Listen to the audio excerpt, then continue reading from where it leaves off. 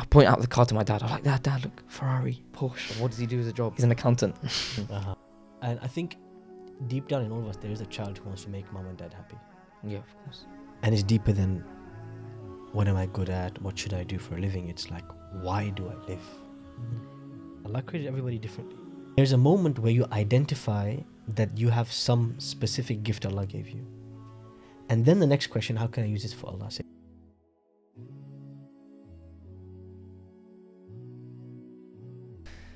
Welcome back. Assalamu alaikum to the Roots podcast. You can notice that we've got a very similar setup here because we just finished recording the first one and we're on to the second one. But we have an extra human. So again, we're your hosts, Hamza bin Majid. I'm a fourth year medical student at the University of Manchester. And we have Ustad Hisham. Hisham Abu Yusuf, one of the directors at Roots Academy and instructors, and good friend to the boys here. And who is this friend? So, Assalamu alaikum. My name is Mujtaba. Inshallah, soon to be a final year student in accounting, studying at the University of Manchester. So yeah. How sad accounting. That's what I said. Let him off. He's on the list, like medicine, engineering, accountancy, law. He's on the list, so. That is a touchy topic. Sorry. That is a touchy topic for Too Mujtaba. early. We'll discuss that We'll get to that. But Mujtaba, what are we here to talk about? So I think today is majority of the topic will be around kind of choosing your degree, kind of the path which we take as students. Myself, I've taken obviously maybe a different path compared to some other students where I've done a obviously normal degree, but I've also with the placement year. We're going to be exploring kind of my experiences there, and then also I think moving on to some advice from Ustad Sham about fulfillment and purpose, and maybe how we can link career and maybe our university goals with our purpose, and how we can make that as fulfilling as possible, inshallah. And without bigging yourself up too much, why do you think you've decided to talk about this particular topic with us? What do you think about your experiences makes you a good person to talk about this with? Yeah. So I think in terms of a university degree, obviously you got your standard 3 years of study, but because I've done that placement year, I think it just adds that extra element of maybe being within the workplace, understanding certain aspects which may not be taught at uni and also explored at uni. I think that's... Awesome. And my mindset was with the first podcast, we're going to talk about logistics and this and that and what to do here and what to do there, but it turned into a lot of this is the core of everything, and I think that's what this episode's going to turn into very quickly as well. So Mujtaba, you've discussed kind of you're doing an accounting degree. You had a year in industry, so you've kind of had the experience with working, and then you also said we're going to be discussing kind of purpose, identity, career, what it all means. And you know what, shall we just go straight into that? Let's do it. Where did I think the thing to ask is what's the story? How did we get here? How did you get into accountancy, and where did that come from? I think people have various but we're gonna flip the question around shortly. So I think I start with it's a bit of a funny story actually. So I'm from a small town. It's a city actually. It's not a small town. I think being in Manchester, it makes you feel... Hold on. Peterborough is a city? Peterborough is a city, yes. Just about. It just when you're in Manchester, you're made to feel like, Peterborough is this village, which it isn't. We'll fact check it later. So, and there's a story I can remember from when I was younger. And I'll be in my car with my dad, and I'll see maybe a nice car drive by. It might be a Porsche, might be a nice BMW. And from a young age, I've been into my... cars, enjoy that kind of automotive world, let's just say. And a lot of the time I would used to ask, Peterborough is a small place, so people know each other. So I would I point out the car to my dad. I'm like, Dad, look, Ferrari, Porsche. And he would, my dad would be like, okay, I actually know this person, this. And what does he do as a job? Guess what? He's an accountant. So from a young age, there was that kind of, wow, okay, if I'm an accountant, that's maybe how I get to that level. Yeah. Basically, maybe I can in the future have a Porsche, have a nice car, and maybe that's the route. Obviously when you're younger, you're like, that's what you're looking at. So I explored that route. Majority of the time within like my studies, I'd say there was always like an inclination towards that business, finance, economic side. And also that's like the subjects I studied at A level. I studied business, economics, and just like psychology, which Just so you can manipulate people into giving you more money. I was You wondering where the link was. you got to learn how the mind works and Yeah, how of we course. can make the most money. Mm. But yeah, so if you look at those combinations of, I guess, subjects, economics and business, they're quite similar in the sense like they work hand in hand. Obviously, economics, you're looking at like more the business environment, and within business studies, you're looking at more the operations of the business. So I thought, okay, like you come to that kind of like point in school where they're like, okay, you need to start thinking about careers. You need to start thinking about what courses you're going to be studying at uni. And I think the first thing that everyone starts, you go into Google, you put in your 3 A levels. I think it's on like which.com. I think it's which course shall I study or something like that. You put in your 3 courses and it'll give you like a list of like 99% match. And like it'll give you your matches for your degree. Obviously, accounting was towards the top. So like, okay. And I was like, okay, let's explore this. This like makes sense. I know accounting is a like stable profession. People make good money from it. Now let me see if I'm a match for that.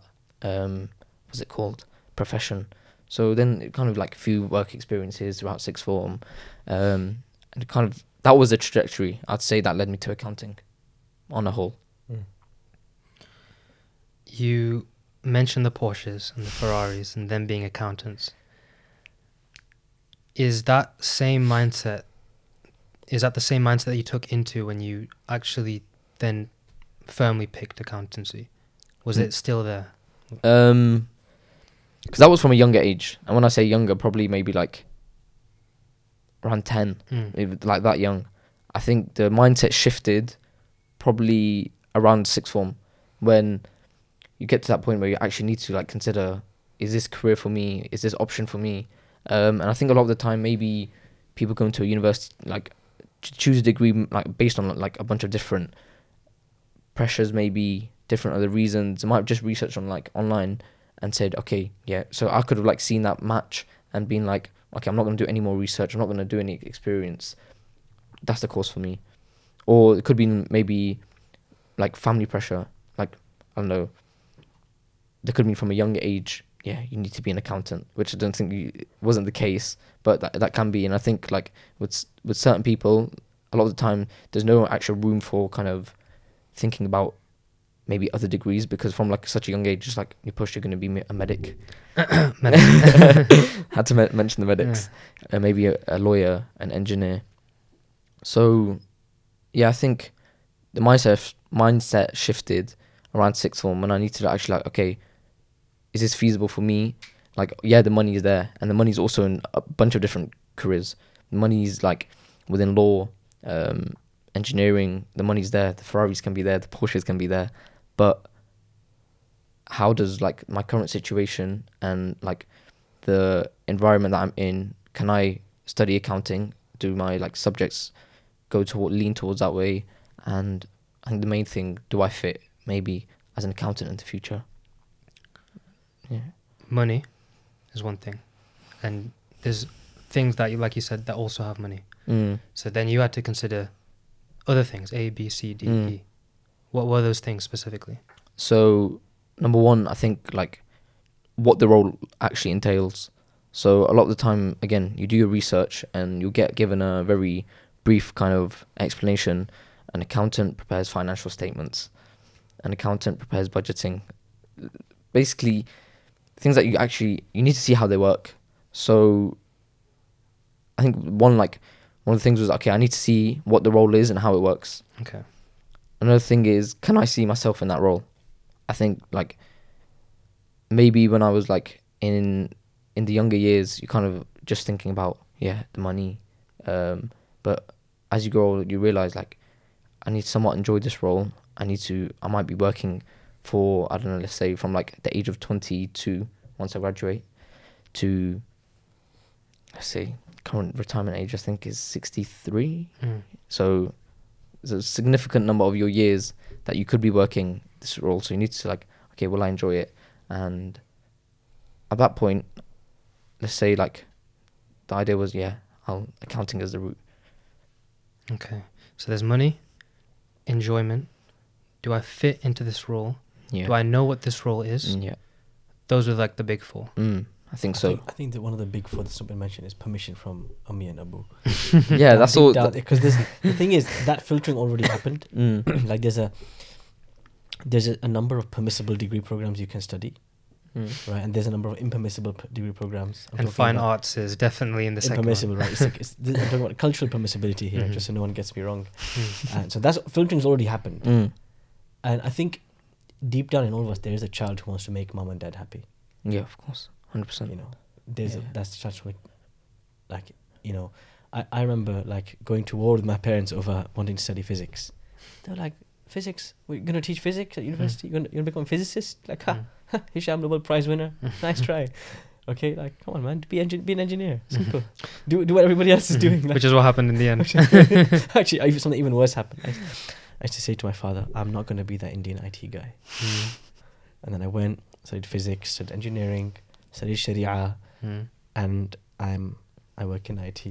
So all the way back to... My father has a nice laugh. He says, right, you said you want to be... Come right round.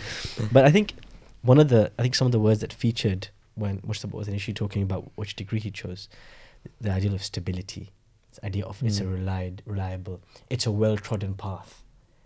People have gone there, they've done well, they've done X, Y, Z. And I guess a deeper question, like at 18, 17, 16, when you make that decision, do you know yourself well enough to make that decision?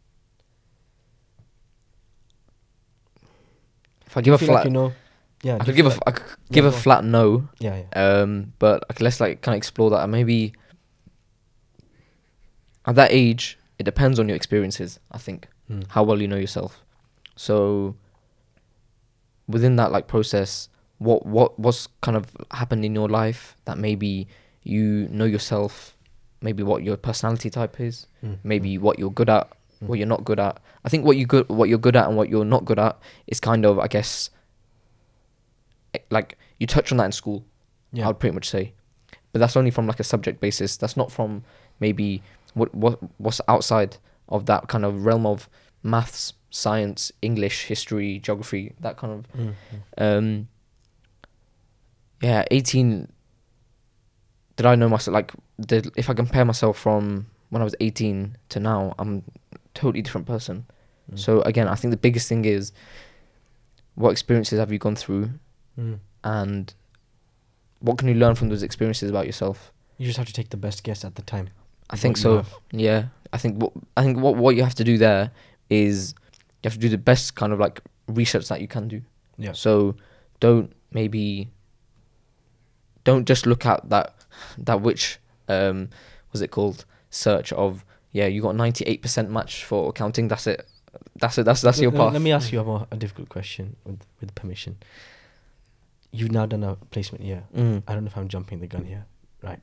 Yeah, you're the host. Control it. I'm the captain.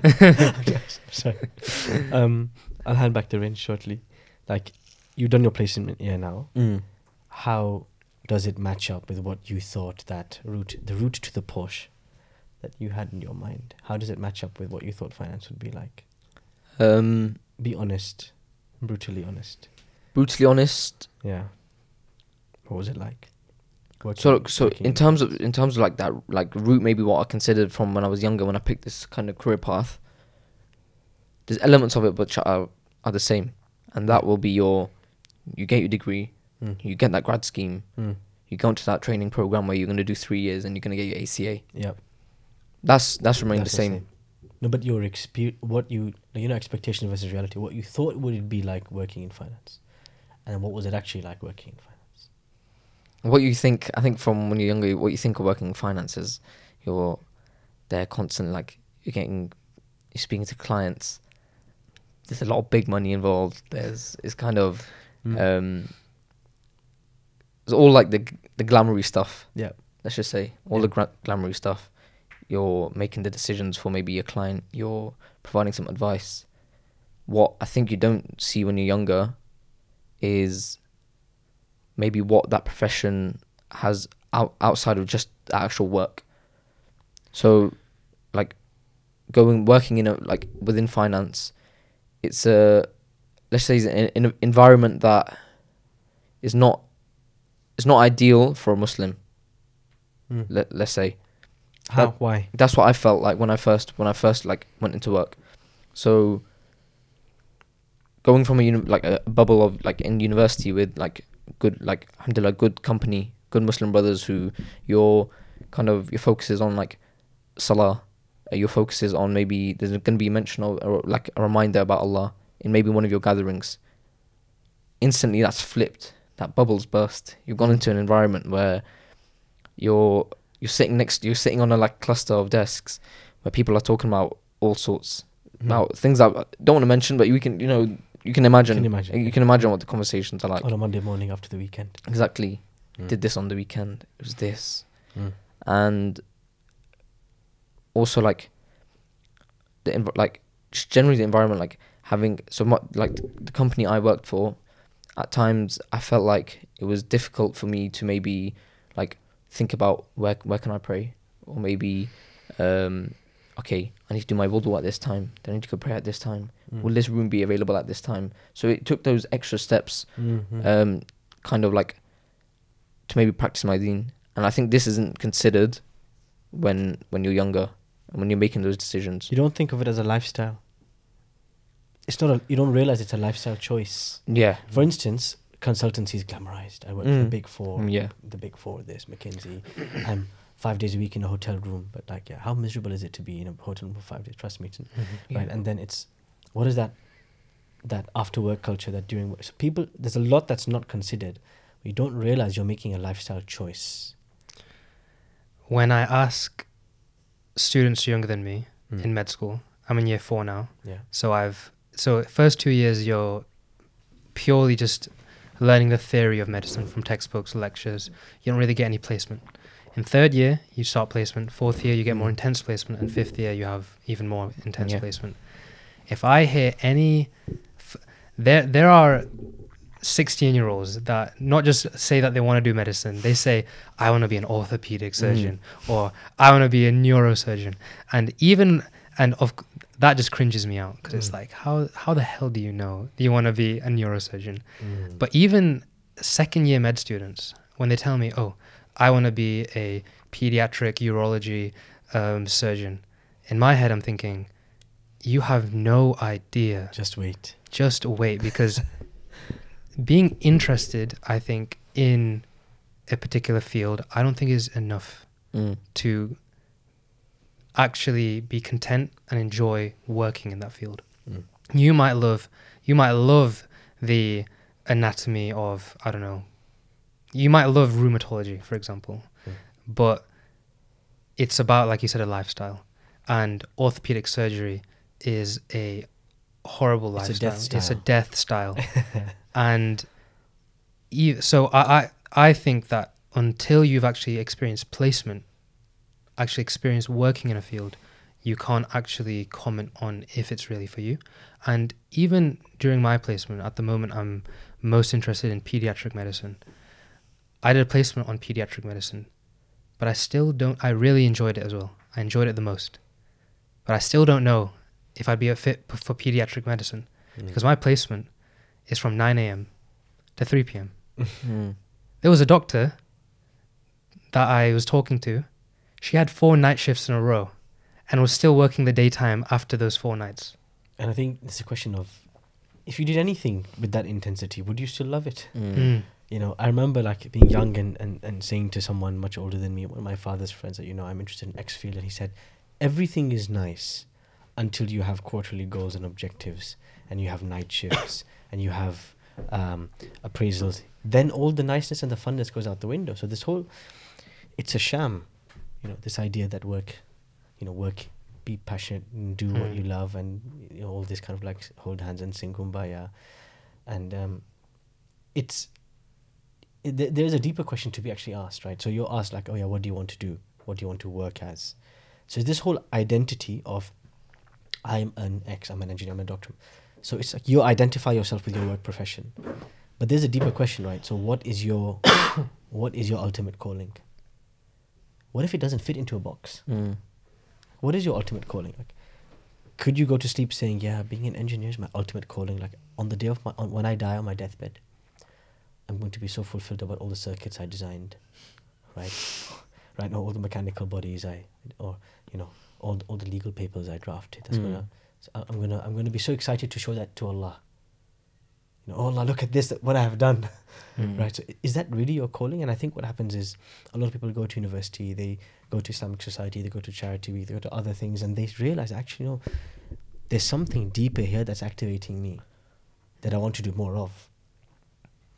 So if I had a choice, my career would be Quran. If I had a choice, my career would be X or Y or Z.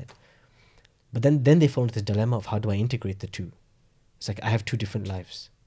I have the work life that pays the bill, and I have this stuff that really energizes me. It brings me to life. But how do I? What do I? Where do I? Because I think when you're figuring out what you want to study at university, you're not thinking about work, you're not thinking about the lifestyle, you're not thinking about the rest of your life. So the top of your list is, do I enjoy it? Yeah. But I think the flick is when you start working, the top of your list becomes, what am I most content with? And what fulfills my purpose the most?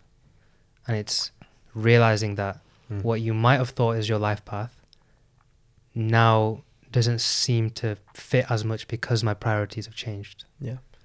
I think the question of purpose is the deepest question that any human being can ever ask themselves. And it's deeper than, what am I good at? What should I do for a living? It's like, why do I live? Allah created everybody differently.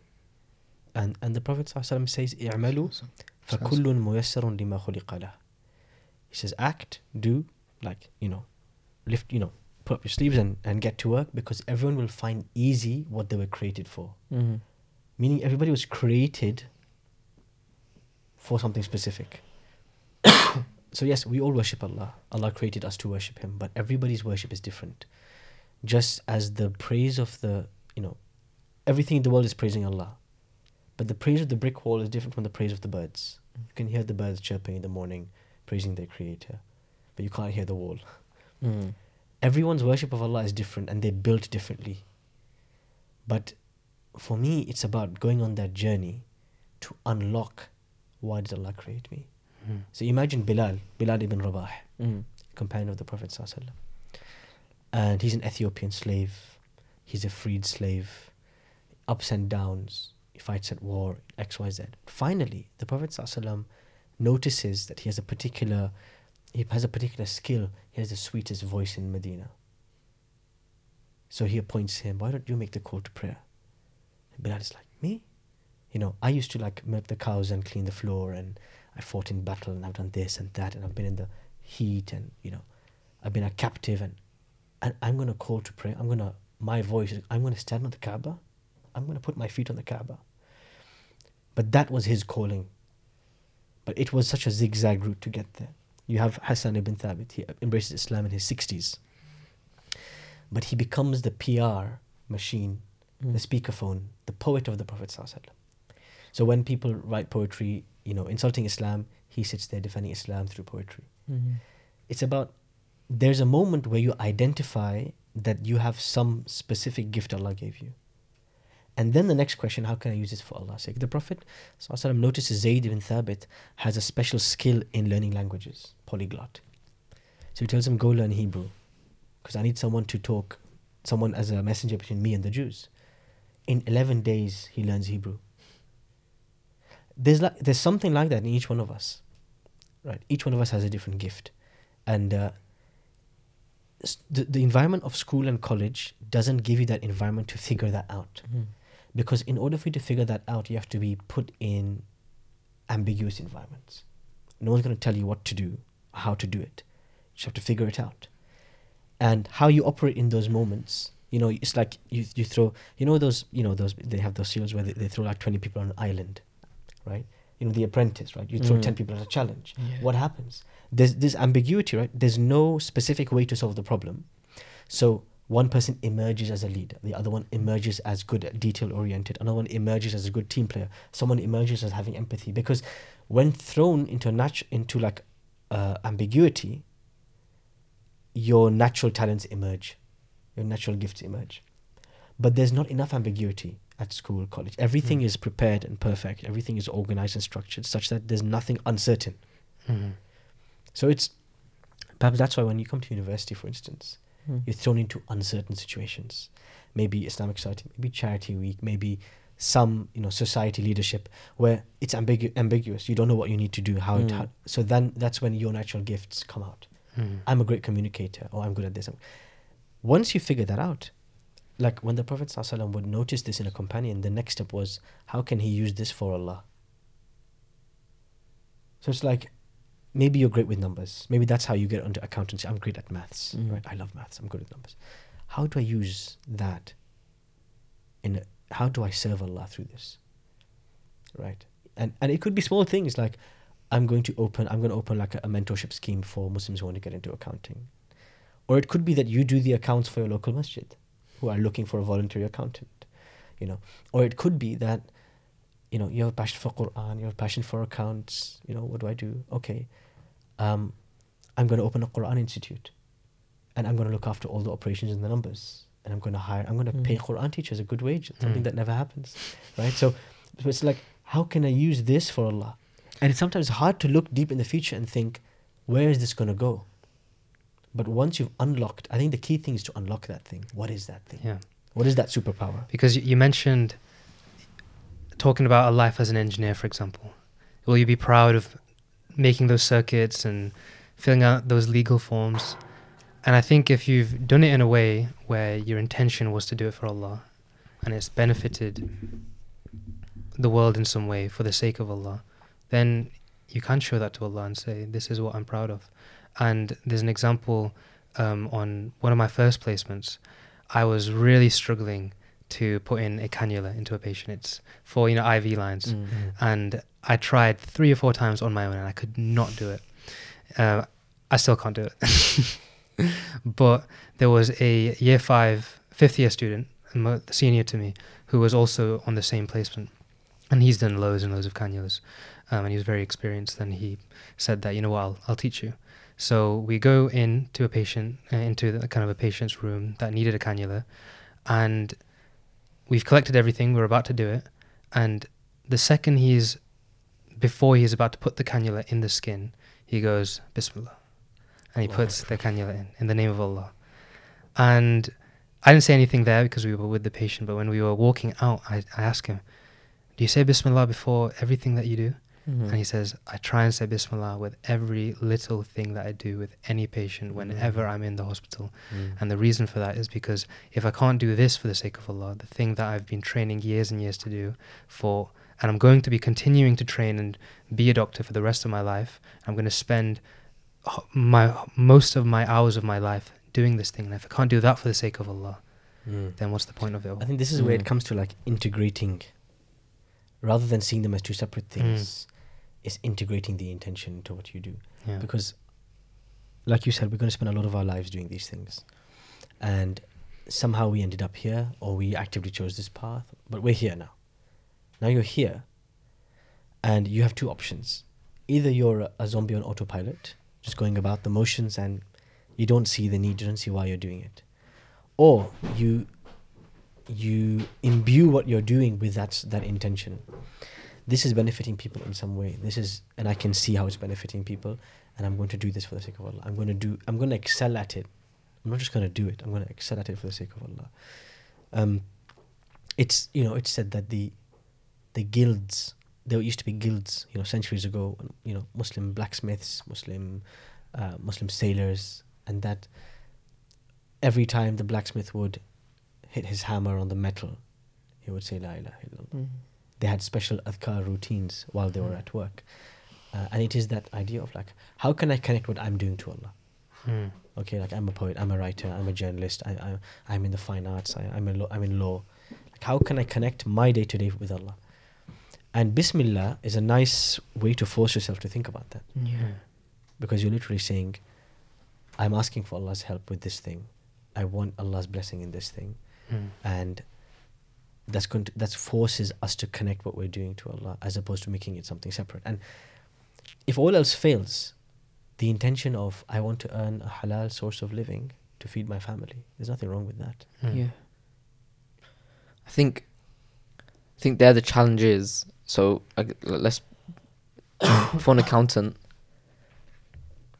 it's very I find it difficult to imagine how you can maybe link.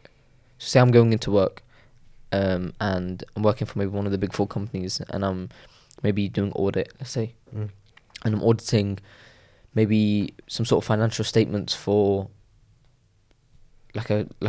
any sort of like company that you might just like, let's say like maybe Amazon, or just a standard company that doesn't really do specific Islamic things. Yeah. How do you maybe integrate that intention into the work you're doing there? Because I think for the medics, I feel like it's easy, It's and a lot more direct impact. yeah, on because people's lives. you're taking care of someone right there and then. You're maybe preserving life. You're saving someone's life. Mm. How can you do that in a field where it's not as direct as medicine? So somewhere like, again, What's the purpose of accounting. the audit? You're auditing X company's accounts. so What are you looking for? so purpose of audit is to ensure that your financial statements are true and there's no misstatements. So you're basically, making sure there's no lie, no and lie. there's no errors, Yep. and there's no missing money. Yep. You're preventing lying. Mm. You're preventing mistakes that lead to millions of pounds being wasted or lost or gone missing. Yeah. Misuse of funds, abuse of funds. If there was anything more directly, but the thing is, it's a lot more inspiring and feel good to sit in front of a patient and look after them. There's a lot more human Yeah, connection yeah. there. When you're staring at a sheet of numbers, you feel disconnected from the impact, and that's the thing is, you feel disconnected from the impact, and that's why it's important to remind yourself, what is that end impact? Yeah. That end impact, I want to be of those on the day of judgment in front of Allah. Oh Allah, I was of those people who stopped fraud, who prevented money being misused. You are the one who said, "Kulu washrabu wa la tusrifu," eat and drink but don't waste. I prevented people from wasting, misusing, abusing of funds. I was there, standing there with my red pen, right? So I am in your service, Yeah. of Allah. So it's that connection. If you can make that connection, it helps you wake up in the morning with that bit more zeal. Yeah. And if you can't make that connection, the more detached you become, the more robotic, the more monotonous the workday becomes. Clock in, clock out, clock in, clock out. The more emptiness you feel inside. What am I even doing? Why am I here? And university students, they have no idea that this is coming. But that can happen to anything in life. You get married, you have a family. Being with your kids is an act of worship. But by the time a parent has first, second, and I'm on 3 now, right? Inshallah. By the time a parent has a child, second child, maybe they're 3, 4, parents start to feel like being around their kids is a chore. Where can we chuck the kids? Where can we throw them? Madrasa. Let's get them to the Maulana. Let's get rid of them because it's dealing with the tantrum and the demanding nature of a child. So, anything can become a chore, literally anything, if it's not imbued with intention. Calling your mum, calling your dad. It's like, oh, call my parent now. Oh, mum's call. Sorry, you have to go talk to her. But it's like, that's the person who gave birth to you. That is the greatest person in the sight of Allah after himself and his messengers.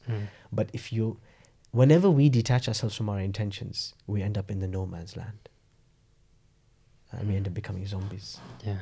I mean, Mustafa, you said that medicine's very direct. Yeah. But let's say you didn't have that purpose, that intention. Even medicine would become a chore. Of course. Yeah. The example that I gave with this year 5 that said Bismillah before the cannulation, I was on the gastroenterology ward, which is dealing with livers and kind of liver problems, liver failure. What's the number one reason for liver failure? Drinking. So all the patients were alcoholics. Yo, you're John from down the road. How are you, mate? That is all the patients. And imagine you are a consultant on the gastroenterology ward. Hours, day in, day out, for years and years and years. And all you see is 90% of your patients being alcoholics. Or imagine you're a GP and 90% of your patients have the common cold and you're dispensing paracetamol. Like, every job has its mundane bits. Everything becomes a sheet of numbers Yeah. after so many years. Look at it for long enough. Mm-hmm. And I feel the thing that can connect work to Allah, that can connect your studies, you're sitting in an anatomy lecture, you're sitting in a sociology lecture. Why am I here? How did I get here? What energizes you to connect those things to your values is your salah. You got a 12 to 2 p.m. lecture. At 1 p.m. there's a 10-minute break. You rush off to the stairwell. Right? You find your qibla. Maybe you find your compass is not working. You ask your friend, Alhamdulillah, which way? This way. And you say, Allahu Akbar. Right? Allah is the greatest. If He's the greatest, what am I doing for Him? How does this fit into the grand picture, the big picture? Salah is the stepping back. It's the zooming out. And if you're doing salah at work, at university, it allows you to zoom out and say, I am now putting my head on the floor in subservience, in worship, in servitude to Allah. How can I make the rest of my day between my salah a subservience, a worship of Allah? And it's about connecting the dots. Yeah. You have these dots, and they look random, they look unconnected. But how can you connect them together? Somebody studying sociology, how can they use their understanding of the human environment, human society, to serve Allah? Somebody who's doing social work, helping children. Somebody who's, disconnected, like you said, physicist, looking at atoms, through a microscope. How can they are studying the creation of Allah. All of us, to one extent or another, can convert the intention for our studies. We got there, some of the earliest Muslim scholars used to say, طَلَبْنَا الْعِلْمَ لِغَيْرِ اللَّهِ. We started seeking knowledge, studying Islam, for other reasons, not for Allah's sake. فَأَبَى إِلَّا أَنْ يَكُونَ لِلَّهِ. But once we got there and started learning, it refused to be done for other than Allah. We were converted. And that's it. It's when you're staring at an anatomy picture of the lungs, you can be bored out of your wits, or you can admire the creation of Allah. You're staring at a financial statement, you can be bored out of your wits, or you can think, how can I use this to eliminate corruption, to eliminate bribery, eliminate money laundering? And it's about that. If you're able to make that jump, that makes the difference between being a mediocre Muslim stuck as a zombie on autopilot and somebody who's so energized and activated. People look at them and they say, wow, this Muslim is on another level. Yeah. And you mentioned, on a final note, before we end things off, you mentioned the importance of salah as a zooming out. I think maybe one of those reasons that it is so good at zooming you out and making you see the bigger picture is because no matter if you're an accountant, a medic, or an IT, you're all following that same structure of salah throughout the day. And one thing that was quite inspiring was we have like a prayer room, not a mosque, like a prayer room. You can call it a mosque inside the hospital. And during like prayer time, you go in and there's doctors, consultants, nurses, you've got physiotherapists and caretakers, everyone in the hospital praying. And oftentimes it'll be the caretaker leading everyone in namaz. And it makes you realize that we're all on different paths. We're all got different careers. We're all serving Allah in different ways. But at the end of the day, when you come together for salah, you're all serving Allah in the same way. You're all turned to the same direction. Your compass is pointing in the same direction. You're walking the same path, just taking different routes, but we'll all land there together. Inna lillahi, we come from Allah. Wa inna ilayhi raji'un, and we all in return to Him. And I think with that, Jazakallah khair, everyone, for tuning in and staying till the end of the podcast. Any final words from our guest Mujtaba? Jazakallah khair for having me on the podcast. It was a pleasure, and inshallah there's going to be many more episodes to come. Peterborough is not a city, man. Fact check. Inshallah, we'll fact check later. Inshallah. With that, Assalamu alaikum wa rahmatullahi wa barakatuh.